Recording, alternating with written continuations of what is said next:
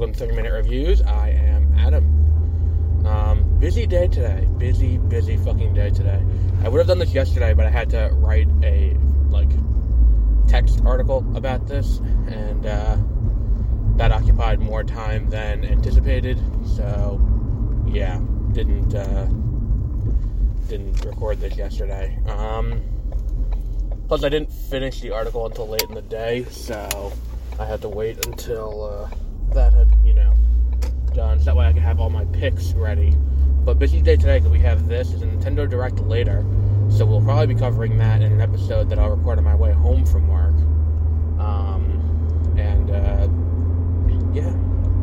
We have Academy Award nominations to talk about.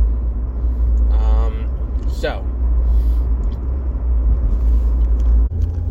we're just going to go through all the categories, except for best short, best documentary short, and best animated short, because I have not seen any of the nominees at all. So I can't speak to which is going to win an Academy Award, because the issue becomes, it's just a shot in the dark at that point. All I'm doing is not even making an educated guess. It's just eeny, meeny, miny, mo, and it's not going to be based on having seen it or based on anything like that. It's just, well, I guess this one, I don't know, sure, why not? So rather than weigh in on those, I'm just not going to. So starting at the top and working our way down, Best Picture. I don't have a list of nominees in front of me, but I do know who my picks are for each. So for Best Picture, my pick is Belfast, which is, if you listen to my review of Belfast, probably surprising because I didn't particularly care for it. It wasn't something that I, had a deep love for. There was nothing, about it that I really liked, but it is the white people version of Roma. It's black and white to signify that it's in the past. It's a coming-of-age story during a war-torn area, where there's political upheaval. There's a few fantastic acting performances in it, and I think that the movie is, fairly strong. But, is it the best picture this year? I don't think so, but I think it checks just enough boxes where it's an easy, where it's an easy, pick for me, that is going to end up winning Best Picture. Of the list, I would say, if it were me and I were voting, I'd probably vote for Dune. Well, no, I don't think I could even say I would vote for Dune, only because of the fact that it's, it feels incomplete, and I think that for other, movies, I think that's that hurts it, is the fact that it's part one of a two-part movie, and this one doesn't exactly feel self-contained in so much as it is very obviously ending. Even if it didn't have Dune Part 1 in the title, it's ending at a point where every other movie would be just getting started. That would be something around, the midway point, or even in the first third of the movie.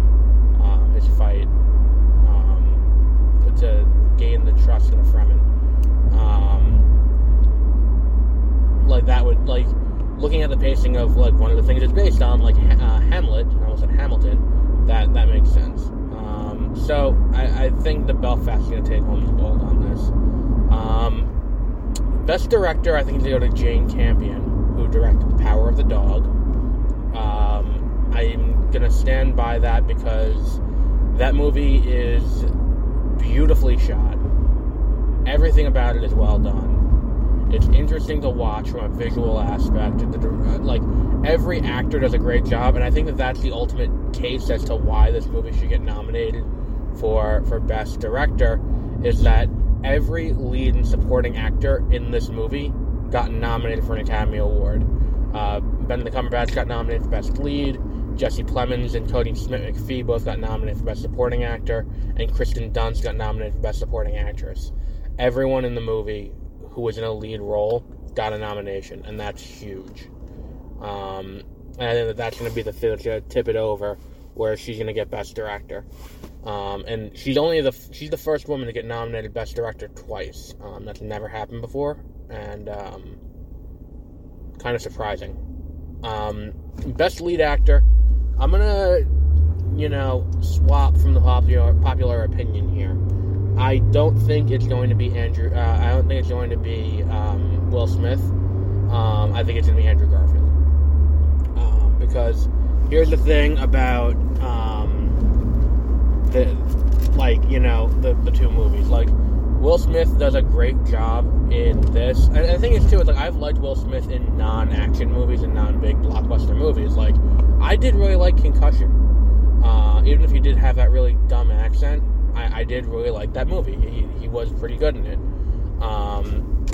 I think that, he, did well enough in King Richard.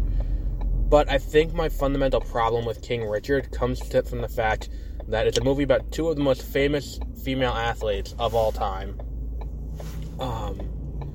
Venus and Serena Williams. And the movie is not about them, it's about their dad. And I think that's a hang-up that I can't get over, to say he's going to win Best Actor. It's weird, but I feel like that's why I think that. I think Andrew Garfield, because that performance stands out to this day. Where I look at, that performance where he's playing the quarter-life crisis as he approaches his 30th birthday, and all of that. It very well done, and if it weren't for him being able to carry that performance, the movie doesn't work. And the way he plays it is really good, almost as if he, the character knows that he has very little time left, Jonathan Larson, because as we know at the end, he died before Rent even came out, and he never got to see it, on Broadway. He died of an aneurysm at 35. So this idea that, he is so obsessed with, trying to make his mark before he turns 30, like Stephen Sondheim did and all of these other luminaries in the field did, really speaks to that in a big way. Best Leading Actress. This will be no surprise for anyone. I picked Kristen Stewart. I think I Babe Ruth this back when I saw Spencer initially. I said that she was going to be the nominee for Best Leading Actress. I said she was going to win. Then after I saw House of Gucci, I said it's going to come down to Lady Gaga and her. And I think that now that Lady Gaga's not in the race, she didn't get nominated. I think that basically opens the doors for her to win a Best Leading Actress Academy Award. Her performance as Diana is great, even if it is a psychological thriller take on Diana, which, some might say is a little messed up, but, the fact that they did, that kind of take on it, it's just a really interesting movie to watch. You can get it on DVD if you haven't seen it yet, but it is very worth, very worth watching, and very well done. Now, Best Supporting Actor, this was another rough one. Because I liked both Jesse Plemons and Cody Smith-McPhee in Power of the Dog. Issue is, when you have two people nominated from the same movie, they tend to dilute the voting pool for each other. Namely that if I have two Best Supporting Actors from the same movie, neither of them will get the nomination because people will split the vote on the two. And we have more of that later on, where, the votes are going to get split among multiple places, and it's going to result in no awards being given for a movie, unfortunately. So, what we have here is because... Do you want to let me over, motherfucker? So, because this is, what's happening here, and we have this two, we have both of them nominated for Best Supporting Actor in the same movie. They're not going to win. I think it's going to go to Ciarán Hinds. I believe that's how you pronounce his name. Who played Pop on, Who played Pop on, what was that movie? Belfast. I think he's going to end up taking home the Academy Award for this. I'm not going to say that the movie is made or broken based on his performance, in the same way that, Kristen Dunst carries the performance of,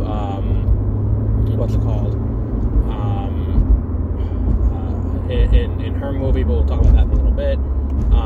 But he does do a great job of playing this character who has such gravitas to the life of Buddy, that and being the almost I don't want to say the Jiminy Cricket, but the spiritual guide for young Buddy, and he does it very well. I think that's going to take home Best Supporting Actor. Best Supporting Actress, I think I just gave it away. I think Kristen Dunst is going to win it, because Kristen Dunst she did a great job, and that movie is kind of made or broken on how well Kristen Dunst plays that role. Without her playing the drunk, the sentient alcoholic mother, and playing it well and believably, you don't get the rest of the movie where Peter will be able to go off and kind of get into this relationship with I forgot Benedict Cumberbatch's character's name, but Phil. But that doesn't happen without that role being what it is, and being what it is believably. What the fuck is going on here today? There's so many cars on the side of the road. So that's a big deal. Best adapted screenplay, I think, is going to be Coda. Because Coda is very well made, and it is a very interesting movie about the children, about a family that is all deaf except for one daughter, who's played by Emilia Jones.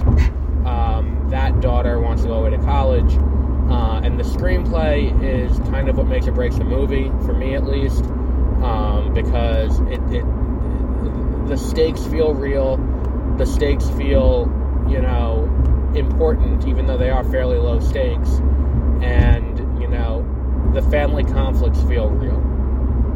And that's partially the acting, and every actor in this movie does a great job. That was actually my big conflict for Best Supporting Actor, because I believe the guy from Coda, the dad, was nominated for Best Supporting Actor. But yeah, he was, because he was only the second deaf person ever to be nominated, and the first was Marlee Matlin, who was in the movie too. And I that was my only real issue there. But whoa, Jesus fucking Christ. No, I just watched someone cut across 2 lanes of traffic without a directional and almost get hit by 2 cars. So I think that's kind of a big, that for me, that was a big, debate. And I think that if we look at why this movie works, I think it comes down to the script. Similarly, best original screenplay is going to be Licorice Pizza, I think, because Licorice Pizza does kind of live or die by its script. And while I do have a few problems with the script, namely that there is no real reason why she has to be 25 and he's 15, there's no narrative reason why that has to happen. The rest of the things in the movie are kind of just a joy. The expression of young love, the period piece aspect of it, the Bradley Cooper in his thing, which was a surprise that he didn't get a nomination anywhere. Because he had a very good year between between that and Nightmare Alley. I'm surprised he didn't get a nomination somewhere. But it is a very solid pick, I think, because it's going to lead to a lot more, discussion about the movie. And maybe if it wins Best Screenplay, it'll point out this glaring kind of weird thing. I saw one reviewer put it, it's like, Paul Thomas Anderson made an entire movie to satisfy his babysitter fucking fetish, and it's like, okay, well, that's one way to put it. So what else is there? Best cinematography, I think I said Power of the Dog. Because again, that movie is great in the way it plays with scale, and it plays with, it can elicit emotion even from landscape shots and shots of inanimate objects, which is a pretty big deal. And that comes down to, Jesus Christ, that comes down to, cinematography. Best makeup and hairstyling, I say The Eyes of Tammy Faye. The other option for it that I would say is in close contention would be House of Gucci. But my problem with House of Gucci is that when we think of the makeup and hairstyling, invariably we're going to think of Jared Leto. And Jared Leto's performance was laughable in this movie. And I think that, it is borderline offensive too, because he's doing basically a very over-the-top, pizza making Italian guy accent, and it's kind of like, well, what the fuck? You couldn't do the minimum amount of research to see how a fucking Italian person actually sounds. And the other thing is too, it's like, if we really want to talk about it in regard to in regard to the accents in that movie, it all takes place with a bunch of Italian people living in Milan in the 70s, 80s, and 90s. There is no reason why they're speaking English in the movie at all with an Italian accent, because they're all Italian and they're all living in Italy. I have family who lives in Italy, and they were born and raised in Italy, and they don't speak English when they're just hanging around talking about stuff. Best animated feature, I'm going to say Mitchell's vs. the Machines, because I think Flea is going to get diluted among Documentary International and between Documentary International and Animated, and it's going to end up winning none of them. Mitchell's vs. the Machines is the strongest movie, although if I'm being realistic, Encanto's probably going to win. Mitchell vs. the Machines is the best movie of the bunch, though. What else was there? Best costuming. I think Cruella is going to walk away with best costuming. I don't think there was anything too inspired about the Dune costuming, and the way the still suits look and all of that. And even the way the humans dress before they go to Arrakis, there's nothing about that really screams, great costuming. That said, I do think that it will win. I think Cruella, it's got that 70s punk rock aesthetic that I love. And I remember saying I loved it when I saw the movie. And I think that's going to carry it to that Academy Award. Best visual effects. This is an easy one, surprisingly, because it comes down to, for me at least, seeing a bunch of the movies, the only real debate I had was Dune or Free Guy. Because Free Guy was the closest, second place winner for me. It was the one where it's maybe Free Guy will win, but no, I think it's going to come down to, It's going to come down to Dune is going to win that. The only other one that could have come close, but it didn't even get nominated, was, what was that movie called?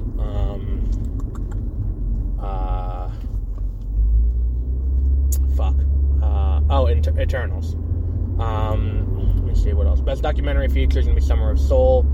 I think, once again, Flea's going to get diluted. Flea is the best documentary feature, but again, it'll get diluted by the fact that everyone has three different, it being nominated in three different categories. And the only one I think that is close is Attica. What else was there? Best international feature is going to be Drive My Car.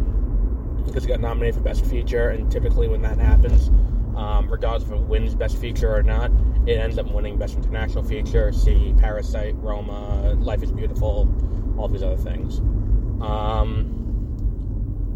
What else is there?